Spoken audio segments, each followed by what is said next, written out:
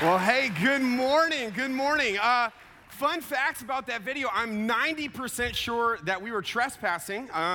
So I'm not 100%, so if you're a cop, I didn't know at the time, I'm innocent. But if you would, open your Bibles to John chapter 13, verse 23. If you don't have a Bible, but you'd like one, would you just slip up your hand? Somebody from our awesome usher team would love to give you one that is yours to keep forever and ever. It is our gift to you. Or you can just use it, for today. That works as well. But otherwise, if you're not like a physical Bible type of person, there is this awesome app called the Bible app or the YouVersion Bible app. You can download it for free wherever you download your apps. All the notes, all the scripture that we're going to be using today is going to be loaded on there already for you. If you're watching online, I just want to take this time to say welcome. We're pumped that you're joining us wherever you might be. And shout out to all the Green Bay people who are here. You made it. Even if you went to the Paul McCartney concert last night, I'm very impressed that you're here at the early service. But you chose a good Sunday to be here. If you're wondering who I am and where that usual guy is with the shiny head and the ombre beard, my name is Brady. I get to be the youth pastor here at Life Church, which means that I get to hang out with students on Wednesday nights. But that also means I'm used to talking with students, which means if you want to Snapchat your friends, talk to your neighbor, pay zero attention to me, I would feel right at home. That would mean the world to me. But today we are kicking off the Young Guns series, which apparently is a movie. I had no idea. I've never seen it. So Pastor Sean almost cut me from the team, but luckily he didn't. I don't know why, but I did not see the movie still. But today we are kicking off this series with a talk we're calling How to Be Secure. How to Be Secure. So let's pray. God, we love you. Thank you for all these cool people that are here with us today. And thanks for all the cool people that are joining us online. I pray that we learn how to be secure today. I also pray that you are with Coach Matt LaFleur this offseason. Give him wisdom, understanding, and knowledge to bring home what is rightfully ours. We love you. And all God's people said, amen. Amen.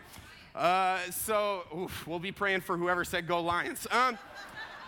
So something that I've learned over the past few years of doing student ministry, of doing teen ministry, is that all teenagers have this incredible gift. They all have this incredible talent of pointing out what my insecurities are and letting me know all about them. So a few years ago, this crazy thing started happening.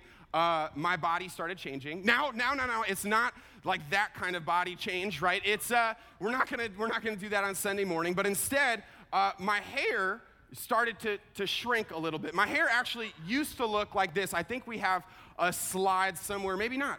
But it was really long. There it is. Oof. Yeah. So it used to be greasy. It used to be long. It used to be luscious.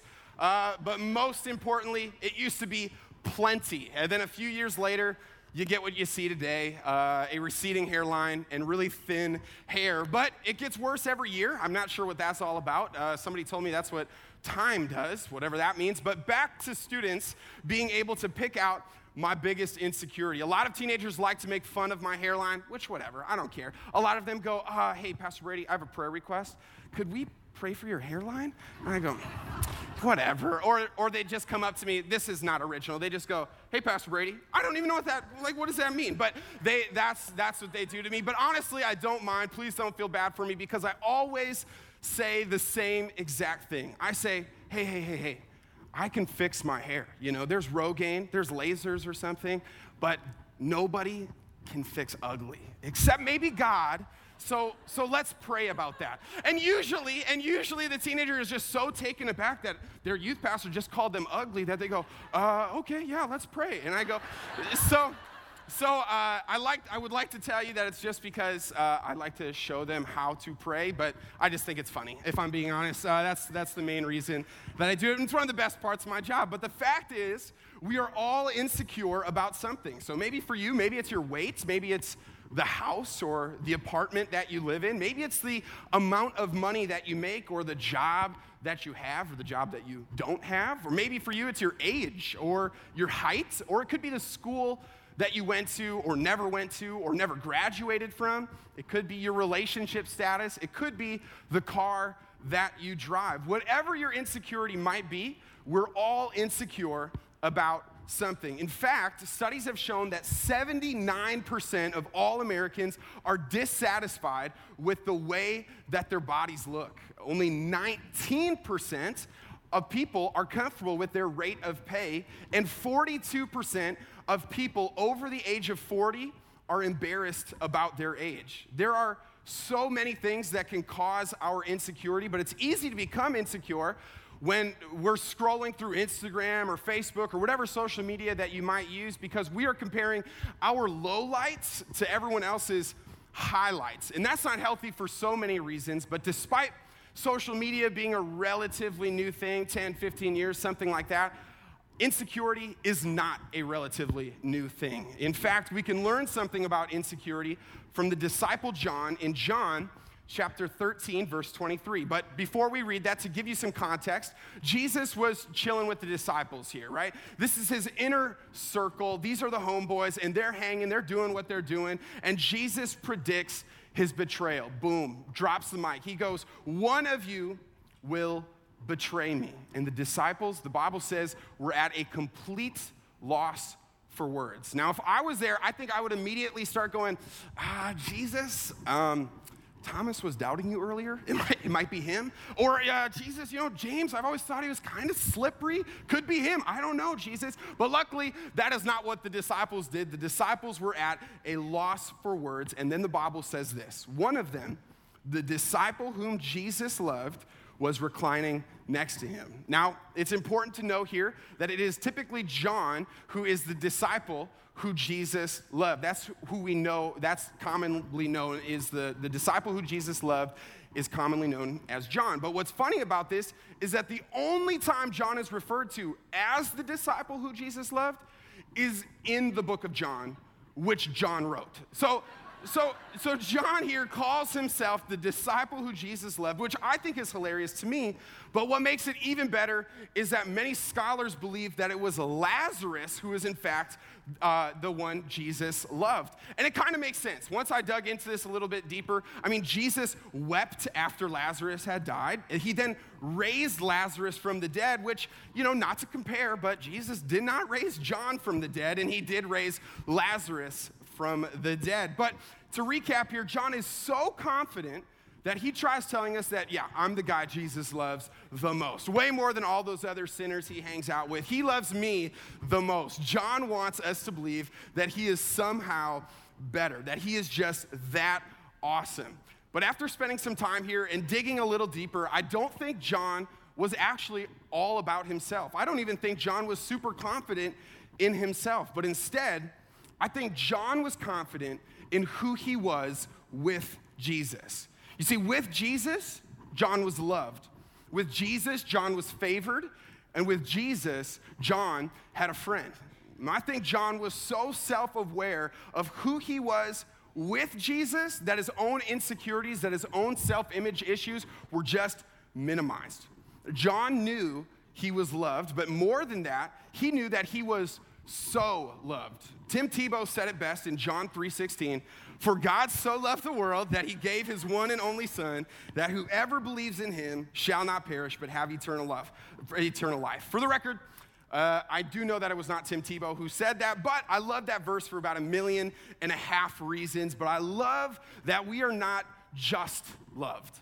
I love that it says God so loved the world. He so loved you. And John, I think, knew this better than anyone. John's self-image issues, John's insecurity didn't matter because John knew that he was so loved.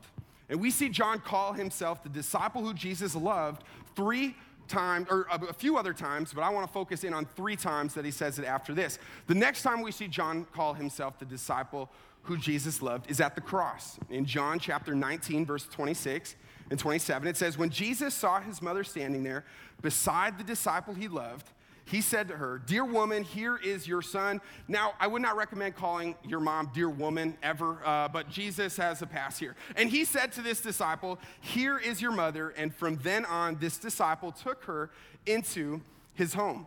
Now, to be clear, this wasn't just Jesus walking past on the sidewalk. At this time, Jesus was literally carrying the cross. This was not an easy time for Jesus, and this was not an easy time for those who loved Jesus.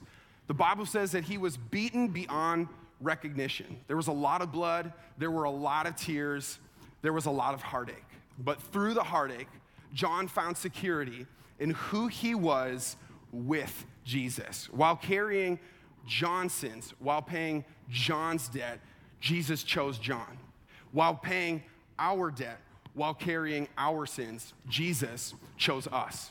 And you may not know this, but I used to play baseball. That's true. I know it seems real quick transition there. But I used to play baseball. In fact, I used to play softball when I was in elementary school. But then I hit 6th grade and I go, I got to put this baby stuff behind me. I'm going to play baseball. No offense to those of you who play softball. But I don't mean to brag, but I was kind of an all-star when it came to softball. I mean, I was spitting out sunflower seeds like it was my job. I was hitting home runs left and right. I was a high roller. There's that song that goes, nothing can stop me. I'm all the way up. You guys know what I'm talking about. That song was basically how I felt in song form. So naturally, I'm thinking, I'm going to be making this jump from softball to baseball. This is going to be a breeze. This is going to be a cakewalk for someone as gifted and talented as me. But I was so wrong. I was so wrong. I sucked at baseball. I was awful at baseball. Coach put me in right field. And I'm not talking just right field. I'm saying, he goes, Brady, go deep right field. And for those of you who know anything about 6th grade baseball, you could put a chair out in right field and it would see all the same amount of action. I was embarrassed at this time. I was ashamed. I got sidelined. I felt like I was no longer the chosen one, getting put out in right field. But then coach one day, halfway through the season, he goes, Brady, come here. I want to talk to you. We're going to change your position. I'm thinking, finally, coach, put me in. I'm a naturally born pitcher. Put me in. And he goes, I think your talents would be better utilized as bat boy. And I go, what, coach? Are you serious, coach? I was embarrassed, right? I felt like I was not the chosen one like I was in softball. And I think at times in our life, it's easy to feel like we are not the chosen one. We didn't get chosen maybe for the promotion that we were due, or maybe your girlfriend dumps you out of the blue, or maybe you didn't get invited to that event that everyone else seems to be going to, or maybe your spouse chooses guys' night or girls' night over date night. It's when we are not chosen when our insecurity comes flooding in. And here's what I don't want you to miss. Jesus showed John and Jesus showed us that on the cross, we are chosen. John 15:16, Jesus says, you didn't choose me, I chose you. I chose you. When insecurity says that you're alone, when insecurity says you're not good enough, when insecurity says you're a nobody, Jesus says, no. I chose you. I chose you. John was secure in who he was because Jesus chose him. And the next time that we see John call himself the disciple who Jesus loved is at the tomb. First one was at the cross, now at the tomb. John chapter 20, verse 2-4 says, she ran and found Simon Peter and the other disciple, the one who Jesus loved. She said, they have taken the Lord's body out of the tomb and we don't know where they've put him. Peter and the other disciple started out for the tomb. They were both running, but the other disciple outran Peter and reached the tomb first. So here we are again. The author, John, is getting a little braggy. Not only is he the disciple who Jesus loved, but he's also faster than Peter. So I guess he wanted us to know that apparently it's important to know that he is the fastest disciple, so don't race John. Moving on, though, in verse 8, it says, then the disciple who had reached the tomb first, we get it, John, also went in, and he saw and believed. For until then, they still hadn't understood the scriptures that said Jesus must rise from the dead. So for those of you who are taking notes, make sure to write down John is fast, but also note that this is a moment where Jesus had been dead for 3 days. For 3 days, the disciples were uneasy. In fact, Scripture says that in the days following Jesus' death, the disciples were meeting behind closed doors because they were afraid of the Jewish leaders.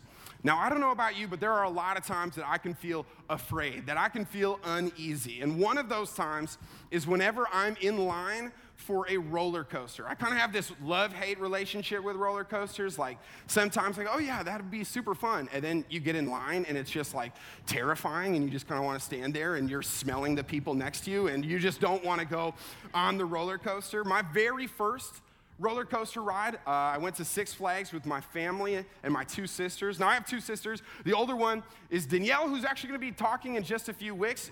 You don't want to miss that. She's the best, but she's also older than me. And I have a younger sister, Abby, and my very first time at Six Flags, my very first time riding a roller coaster, I asked my sisters, I said, hey, let's do this. Danielle immediately goes, no, you're crazy, I'm not doing that. Abby goes, yeah, let's do it, I'm in. Let's do this roller coaster ride. So we stood in line for the Viper. I don't know if you've ever ridden this roller coaster. It's not that intense, but I was terrified at the time. This was my very first roller coaster. So Abby and I are in line. We're just trying to like one-up each other at this time. Like, you know, I'm not scared. I'm pumped about this roller coaster. I'm pretty sure I love roller coasters. I know I've never ridden one, but this is the one where I'm gonna be pretty pumped, I can tell. And then we would both like laugh nervously and then it would just become silent because we were both actually terrified. The waiting though was awful. I made sure to say I love you to my parents because I didn't know what was gonna await me on the other side. But so here we are, we're at the front of the line, and the guy goes, hey, you two, come on over here, we're gonna sit down. And so we step into our car, you know, we sit down, and then we're like looking at each other like, okay, yeah, this is it. And then it's silent. We just don't say anything. We just know like, hey, we love each other, and that's what matters most. You know, that's it. And then, you know, they lock us in with the roller coaster. Now we're sitting here. We're just moments away from this thing launching when all of a sudden, Abby says, help, I can't do this. Get me off here. I cannot do this. Help. And I am frozen in fear. I am just like this, and Abby had no problem. Help. And so they, you know, unlock her thing. She gets out of the roller coaster, and I'm just frozen. I remember this like a horror movie, and I'm just sitting here like this. I was so scared. And then they just lock nobody next to me. And then Abby goes, see you, Brady, have fun. Well, I was so afraid. 3, 2, 1, we were off to the races, and if I'm being honest with you, I don't remember much. I think I may have blacked out due to fear, but obviously I escaped with my life, and I live to tell the story. God is good. Sometimes, though, I think this is a lot how the disciples felt, right? They knew something big was coming. They were fearful. They were insecure about what the future held for them, and the person that they loved the most had just been nailed to a cross. They were meeting behind closed doors, but when Simon Peter and that crazy fast guy John saw the empty tomb, they knew that they could be secure in the fact that Jesus is who he says he is because he did what he said he would do. And for you, when that company that you work for maybe suddenly closes its doors, when you or a loved one suddenly gets diagnosed with something horrible, when your ride or die ditches you last minute, we can still be secure in the fact that Jesus is who he says he is because he did what he said he'd do. We can be secure because there is an empty tomb. He can open new doors that didn't seem possible. He can bring peace when your sister ditches you last minute. Or he can calm whatever storm that you're in, and he can bring security when it seems impossible. John was secure in who he was because he knew who Jesus was. And if Jesus is who he says he is, then we too are who Jesus says we are. And the next time we hear John say that he is the disciple who Jesus loved is post-resurrection. So the cross, the tomb, and now the resurrection. And to paint the picture here, Simon Peter, John, and the other disciples are out fishing. And this is like their job. So they're like pros. They've done this hundreds of mornings, thousands of times. They've fished in the mornings. And for some reason this morning, they're not catching anything. But because this is their job, if they don't catch anything, it's hard to eat. It's hard to make a living. It's hard to survive. And this particular morning, they just couldn't catch anything. No fish were jumping in their nets, and they were struggling. Then Jesus is standing on the beach, and he yells to them, but they didn't know it was Jesus. Yeah, spoiler alert. They didn't know it was Jesus, but Jesus is hanging out on the beach, and he goes, hey, throw your nets on the other side of the boat. But even though these guys are experts, they're pros, they do this for a living, they listened and they cast their nets on the other side of the boat. Once they do, they catch like a ton of fish, like so many fish that they couldn't haul in their nets. But what happens next can be found in John chapter 21, verse 7. It says this, then the disciple Jesus loved said to Peter, it's the Lord. When Simon Peter heard this, that it was the Lord, he put on his tunic, for he had stripped for work, jumped into the water, and headed to shore. So I want you to focus in, though, on for he had stripped for work. I have a lot of questions immediately. The first one that comes to mind, was he naked while fishing? The second one was, is he naked with other fishermen? Are they naked as well? Did this help catch fish? I'm not sure. I have no answers for you, if I'm being honest. I still don't know. But if you find that out, let me know. If you fish naked, don't tell me. I don't want to know. I lied. But putting those questions aside, I noticed that John and Peter were pumped. Like, hey, it's the Lord. They were so excited that Peter put on clothes to jump into the water. But they were pumped that it was Jesus. They weren't pumped necessarily that they caught a bunch of fish, which is exciting, don't get me wrong. But they were excited that Jesus was there. You see, they were stressed because they weren't catching any fish. But Jesus came and just took that out of the equation. And that's one of the best parts about Jesus. He just takes insecurity out of the equation. He takes stress out of the equation. Insecurity, it brings stress. Insecurity brings shame. Insecurity brings embarrassment. But being secure in Jesus brings fulfillment. Being secure in Jesus brings joy. Being secure in Jesus brings blessing. And I wonder how many of us are living a life of shame instead of a life of blessing. I wonder how many of us are living a life of embarrassment instead of a life of fulfillment. I wonder how many of us are living a life of stress instead of a life of joy, a life of insecurity instead of security. Jeremiah 29:11 says, for I know the plans I have for you, declares the Lord, plans to prosper you and not to harm you, plans to give you hope and a future. John was secure in who he was because he knew Jesus brings fulfillment. And as we wrap up this morning, I want to leave you with three questions. Number one, what is your insecurity? And you can be honest with yourself. You don't have to tell me. I don't want you to shout it out. But I want you to be honest about what your insecurity is, because identifying what it is the first step to finding security. And the second question I want you to ask yourself is, are you talking with Jesus about it? Because talking about it openly and honestly with Jesus is key. Having a relationship with Jesus is exactly what John did, and he was secure in who he was with Jesus. But relationships, they require communication. And I think you'd be surprised to find out what prayer does for you and what prayer does for your insecurity. And the third question I want you to ask yourself is, what does God say about you?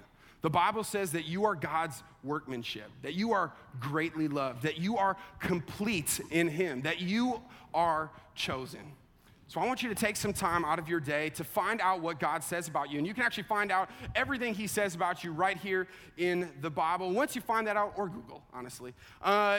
Once you find out what he says about you, who he says you are, I want you to write it down on a sticky note. I want you to put it on your mirror so that you can see it every day. Every morning when you wake up, the first thing you see is who God says that you are. When we know who God says we are, we can find security. What I want you to know, though, before you leave, is the difference between living a life of insecurity and living a life of security is living a life with Jesus. And it's super easy to start a life with Jesus. The Bible says that he died for you, which to me speaks volumes about what he thinks about us. He thinks that you're to die for. He thinks that we're all to die for. And something that we do every single Sunday at Life Church is give you an opportunity to begin a relationship with Jesus, an opportunity to begin your own Jesus journey. So would you close your eyes all across this place? And maybe you're here for the first time today. Maybe you've been coming for a good minute and you've never asked Jesus to be the Lord and Savior of your life.